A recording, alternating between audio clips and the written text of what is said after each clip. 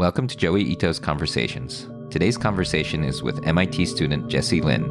We'll be talking about adversarial AI. Hi, Jessy. Hey, Joey. How are you?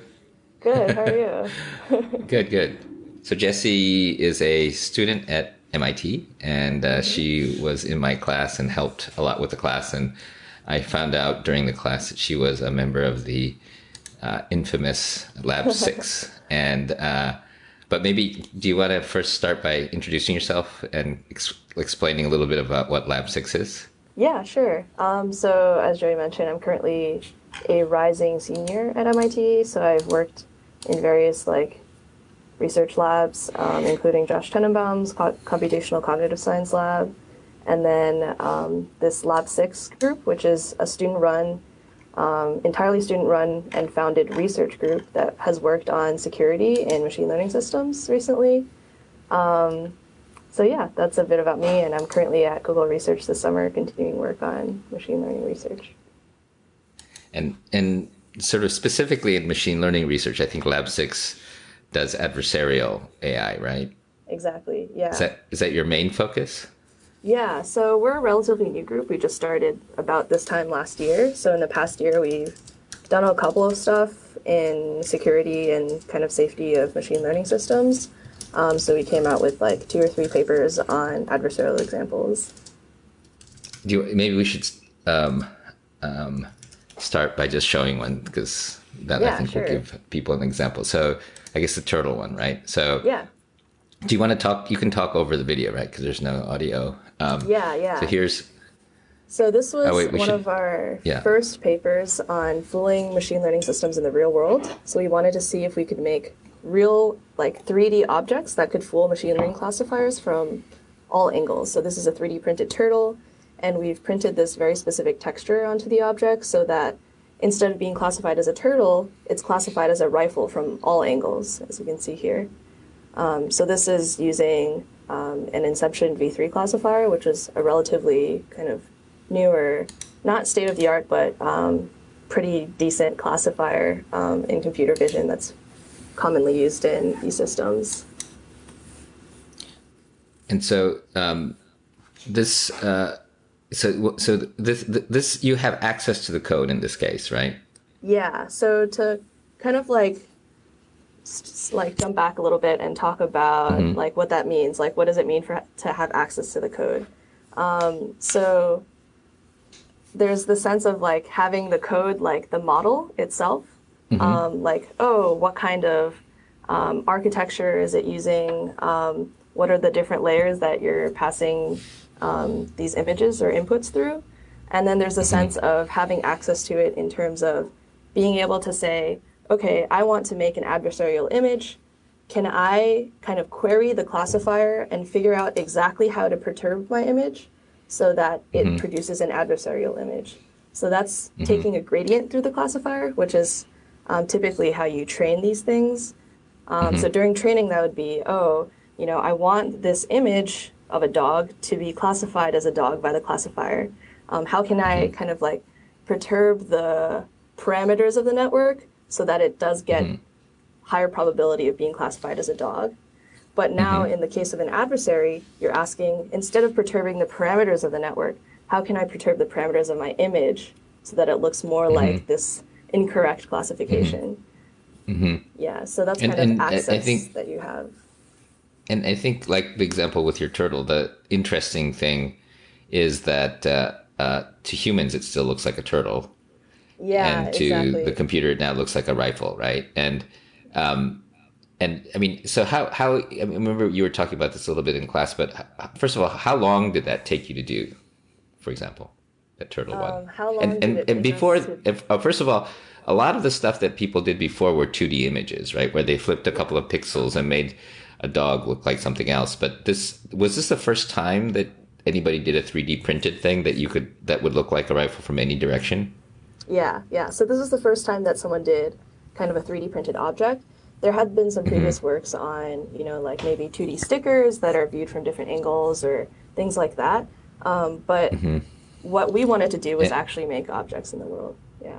Yeah. And there are some people joining late, so let's I'll play the Yeah. video, but let's keep talking over it. Okay, We're sure. talking about this thing that she did with LabSig did with 3D printed turtles. So how long did it take you to do this?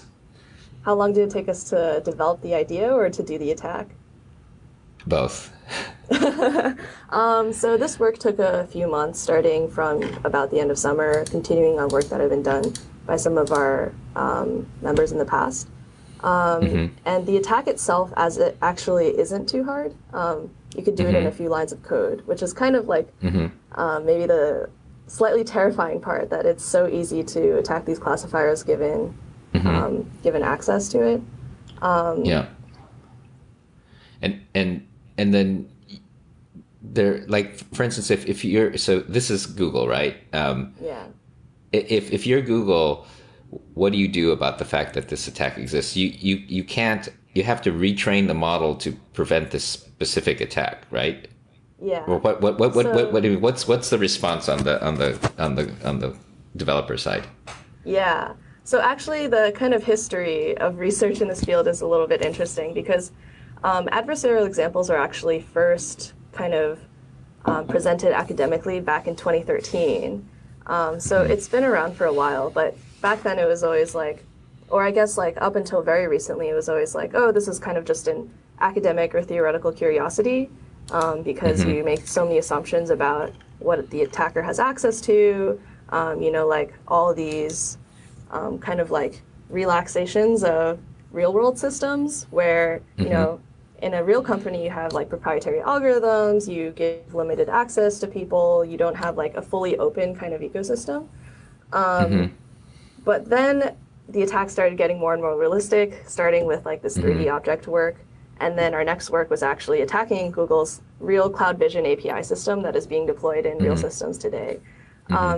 So it does require kind of more work to attack a real system, but we have shown that it is possible.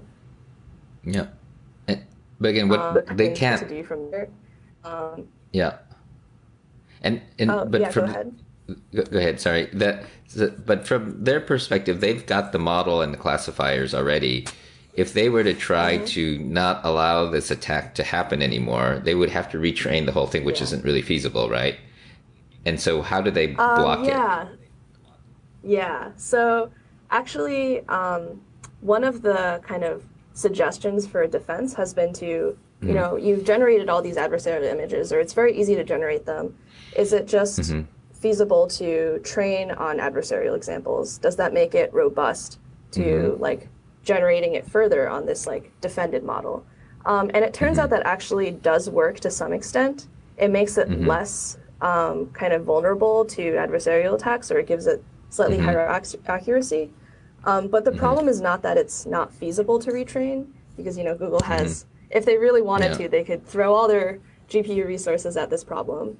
The problem is more that it doesn't make it fully robust, at least with the current research we have right now. And also, if it's I think you were saying before that it's somewhat trivial to create an adversarial attack. So the cost of creating an adversarial attack versus the cost of retraining it just is very asymmetrical, and you could just keep pumping out adversarial attacks if you wanted to, right? Is that roughly correct? Yeah, the interesting part is kind of like this asymmetry between the attacker and the defender in general, right? Because I think this is why, defenses right now, or defense research has been so difficult. It's because as a defender, you have to think about all the possible attacks. You can't just say, I made a defense that works against the most recent attack that has been published in the literature. You have to kind of defend against all of them, and also think about what other attacks could be, redesigned given that your defense, which I think like a lot of defense papers don't think about. They kind of like defend for the past rather than for the future. But like, if it is, I don't want to say this in a demeaning way, but like if a bunch of undergrads at MIT could create with somewhat trivial amount of work an adversarial attack, and that you suggest that you can do this at scale, isn't this sort of the end of this category of computer vision? Because I remember in the early internet, when we were doing, like, when people were setting up email or other things, we didn't we assumed there wouldn't be adversaries, and that's why we didn't build in identity and cryptography and stuff like that. And it feels, again, I'm sounding a little bit like a journalist interviewing somebody, but I mean, I don't think they thought of adversarial attacks really when they were figuring these things out. And is it kind of like the fact, like email before we had any of the tools built in, that we're going to have to overhaul the whole thing, or what do you think is the future for this? I think there are a lot of interesting kind of parallels if you look at machine learning as a field in general, not even like security machine learning, but machine learning as a research field and other research fields that have kind of developed in the past, because a lot of people complain that machine learning maybe is like in this very kind of like earlier nascent stage where you kind of don't have all these defenses or safety, security first mindsets in place yet. And the real question is whether we'll develop that as the field matures. And I think like it's good that this kind of work is being done, or it is kind of being brought to well, the fact that forefront. You're at Google interning means that they think that your work is, like, let's big, scary quotes, good, right? I suppose so. Yeah. So there's definitely defense that I think they're going to have to work on. But I think some people will argue, though, you had access to the algorithm in this case, so or at least enough access so you could iterate and test, and that people said, well, actually, if you don't have access to the code, it's really hard. But then the next thing that you did was went without access, right? Exactly. So let's run that video. Yeah, sure. I'll run the video and you can talk over it. Yeah, so this was partial information attacks. So what we did was we wanted to look at a real system and actually attack it in the threat model that kind of it presented. So we're looking at Google Cloud Vision here, which is a real API that a lot of like systems are backed by today. And we wanted to make this image of a skier look like an image of a dog. So here are a few problems with that. First, you don't have access to like the classifier. You don't have all the information, like you don't have all the classes, or like you don't have probabilities that will make this attack kind of easier. But we show that we can develop attack that works in this threat model or this setting. So as you can see here, this original image of a skier gets classified as a dog with high probability. So this is kind of like the one step further kind of jab, saying, even though we don't have all the information, there are attacks that can be developed in the setting in a kind of similar way. And sort of getting back to the defense. So what do you think different strategies for defense are? Yeah, I mean, this is very much an open research problem right now. There has been a lot of recent work on approaching it from a theoretical perspective, like can we design provably robust defenses, or empirical methods, like are there ways to like train the system or kind of design it so that it's more robust, and none of them have fully worked so far.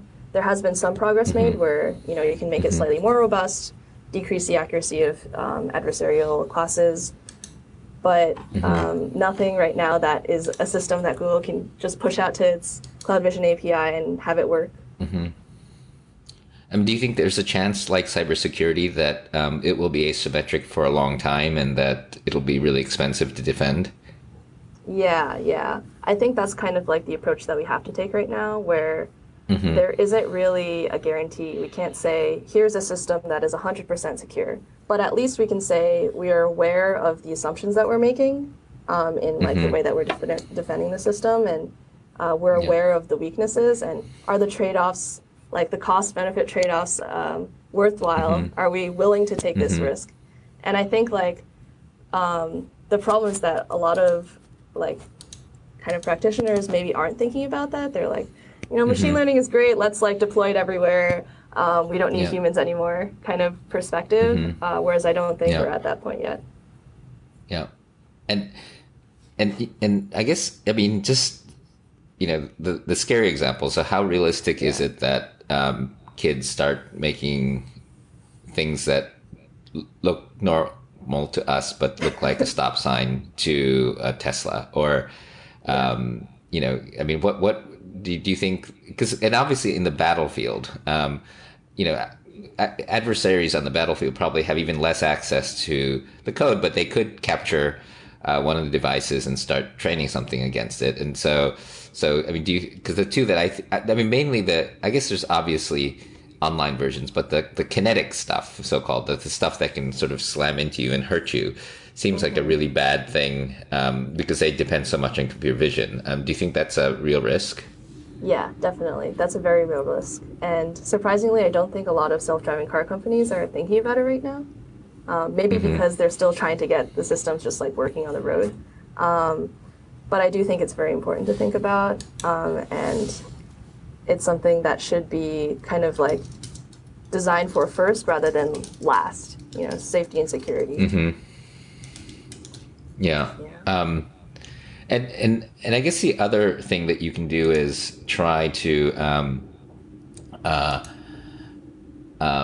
do the work at different levels, right? So, I mean, because you can try to defend at this computer vision layer, but then you can try to do another. It's kind of like a spam filter. If something happens, if something pops out that looks anomalous, maybe you force another check. I mean, I'm sure you've thought of strategies. What do you think the most likely next step? Like, if you were a self-driving car company head of engineering right now, or CTO, what would you be focusing your energy on? Yeah.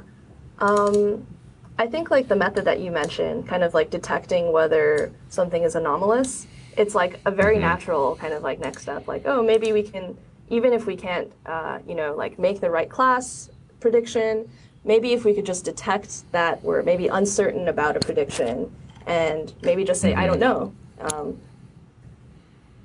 Yeah. But the problem is actually hard because, like, as you can see, like, they're kind of imperceptible examples or hard to detect, and there's so far no consistent way that we can do that. So that defense is also kind of an open problem. So it's almost kind of like you have to hope that there aren't that many bad people, because it could get. I mean, this I just found this. One of my friends showed me this. This is a picture of an artist who circled a self-driving car with like these dotted lines, and then it gets stuck. But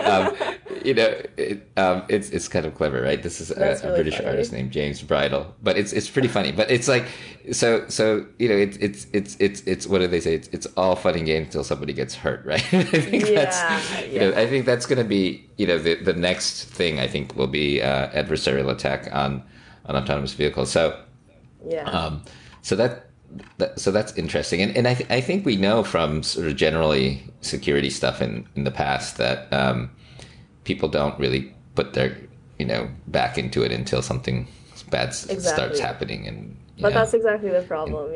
Like we don't want to wait until Spectre happens to fix it. Yeah. So tell me, so like, give me a little bit more on Lab 6, because this is the thing is like you have obviously you have professors that you talk to and stuff like that, but this is like a completely self-organized project. Like how did you get started, and then why did you decide to do adversarial AI?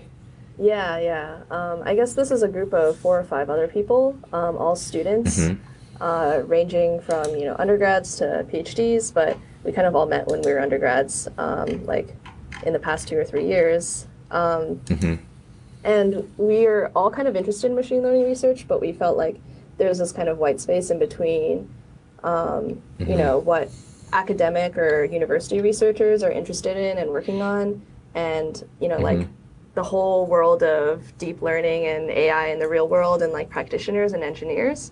And there's this kind of middle space. And I do feel like something like the 3D printed turtle work is something that isn't really something that can be done by either group, right? It's kind of not very academic, or like you kind of need to think about like real world concerns, 3D printing things. Like I don't think many labs would be in a position to do that kind of work. And on the other side, you have engineers in like companies who aren't necessarily thinking about like research or theoretically interesting things. Yeah. So we kind of wanted to make this group that was well like positioned in a way that like we had the background knowledge or like the research background to do this kind of work, but also think about how it could be interesting or useful or different in the real world. And I think the Google Cloud Vision work as well is an example of this. Like, I think academic work isn't necessarily focused on proving that you can attack like a real system or going that extra mile to apply the research. But I think that was kind of our goal when we were making this group. That's cool. So, and do you think, is it going to continue to be a thing? I mean, how many people are there? There's like 5 or 6 or something? Yeah, about that number. We're hoping to continue it, and we're currently thinking of like a bunch of interesting ideas floating around for next things you can work on when school starts up again. Yeah. Oh, that's cool. That's cool, and that's kind of scary. But that video is pretty impactful. Did you get contacted by any like weird people asking you to help them do bad things or something? Not necessarily weird people, but we did get a lot of interest from just like people in the real world, hearing from like, just like journalists looking to figure out like what are the real implications of this? Like, can this actually be used to apply like to attack XYZ system or like surveillance systems, things like that. So there's a lot of like interest in outside of research. And what's the scariest application that you've thought of? Not to give the viewers any ideas, but here are XYZ ways to destroy the world. I think like there are a lot of kind of scary applications, but name any application where AI and machine learning is used, which is like almost everywhere now, or like at least people are thinking about applying it almost anywhere. And as you mentioned, like military applications are like a particularly like forefront of mind example. There's also like surveillance systems or things along those lines. So there's all kinds of like really wild examples of where this could be harmful.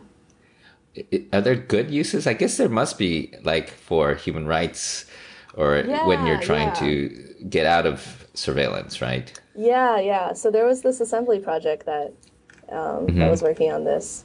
The assembly being the program that the Media Lab and Harvard was running. So I mean, like, there are all kinds of ways that machine learning is used on the quote-unquote good side and the bad side. So, like, people might argue that for surveillance systems, if you could avoid being surveilled by using this kind of system to kind of disguise your face or, like, fool a classifier such that it won't be tracking you, then maybe that might lead to some good applications. But it's such a, like weird, complex ecosystem of like, who's good, who's bad, what is this being used for? So I can't really say that, where this will end up in terms of how it's used. I mean, in a way, and this is, I don't want to like, this is a little bit political, but in a way, the people who have really sophisticated machine vision are people who have power. And so this is sort of especially in the human rights side and surveillance side, will probably tend to benefit those people who are being surveilled. If you look at it from a surveillance perspective. But on the other hand, obviously, if you have a self-driving car and you run into a tree because you think it's an entrance to something, that's probably a bad thing. But it's also kind of interesting to think about what the responsibility of the autonomous vehicle companies are, right? Because I think these days, if you don't take cybersecurity seriously, the board of the company is responsible for that. And, if you think about the fact that you've published papers about this and you have videos online, and if they're not spending a sufficient amount of energy sort of thinking about it, and somebody gets hurt, again, I'm not saying that Yeah, that's what yeah, should happen, but there's a certain amount of, responsibility, at least as an industry, I think, to look at this stuff, especially if yeah. it's being deployed. But have you, I think this was a but super you said interesting people don't, conversation. Yeah, in the yeah, class. I yeah. remember talking about this like with, like you and Jay-Z about how, it's like a self-driving car is kind of like a system in itself, like from the Hmm. researchers who did the research to the engineers who applied it to like every step along the way, there's some responsible agent, and who really Hmm. gets the responsibility kind of like placed on them when something bad happens. It's really hard to say, right? Yeah. And you did this with images, and the images are pretty easy to understand. But I assume that Yeah. anything that does classification you could do, right? So Yeah, yeah, if exactly. you're looking at So, like the no-fly list, or yeah, yeah, insurance prices or risk assessments or exactly. predictive policing, you could imagine confounding them or screwing them up as well, right? Yeah, yeah. So there's actually been like really kind of interesting work in research done in this area because I think people are Hmm. starting to move beyond images. Or there was this work, for example, called hidden voice commands, where you could do this on sound. And if you can imagine, like, Hmm. like say there's an ad playing on your TV and there's some like adversarial perturbation that you can't perceive, but that causes your Hmm. Alexa to like buy 1,000 items on Amazon. Hmm. That's like a very real possibility, and like with audio, it works kind of the same way. There's also like Yeah. adversarial examples for text, for example, so for natural language processing applications, like all kinds of really Hmm. interesting domains where Hmm. this is being applied. Yeah. Interesting. And I think that getting back to the turtle is that machine learning sort of models fail in ways that humans don't, and that's why they're sort of Yeah, unpredictable and weird, right? And because I think if yeah, they yeah, basically looked the way that would also fool a human, that's easy because you notice it too. And so it feels like, I mean, one of the protections sort of broadly as a strategy is to keep the human in the loop so that the human's looking over the machine's shoulder. So when something yeah, obvious like a turtle that doesn't look like a rifle gets classified as a rifle, you've got the person checking. And so maybe this yeah. actually, for those people who are worried about losing jobs, maybe this is a blessing in disguise that Machine learning you know auditor. makes people more valuable for a while. Oh, I Yeah, think you're definitely think about. you still there? Yeah. Hey, yeah, Can you yeah, hear me? Cool. yeah, yeah. But I think we're sort of getting onto the half hour. But Hmm. so you've got one more year left at MIT, and so hopefully we can Yeah. work on some things, and maybe we can think about some interesting defenses. But I do think though, I mean, we need to get the word out a little bit. I mean, I think to both Yeah. the anyone who's working on this stuff, and uh, yeah, I guess maybe offline we can talk a little bit about how to get you in front of and how let's finish by just saying how big is the community of adversarial AI researchers? I mean, obviously it's not just you guys. Is it a Yeah. field? I mean, Yeah, yeah, it's definitely a field. There's a lot of people thinking about security and machine learning, like within industry and academia as well. So it's definitely a growing field. Yeah. yeah, yeah. Cool. Well, thank you, Jesse, for all of Yeah. your work, and thank Definitely. you for the lovely video of the turtle. And hope to see you back in Cambridge in a bit. Yeah. Thanks, Joey.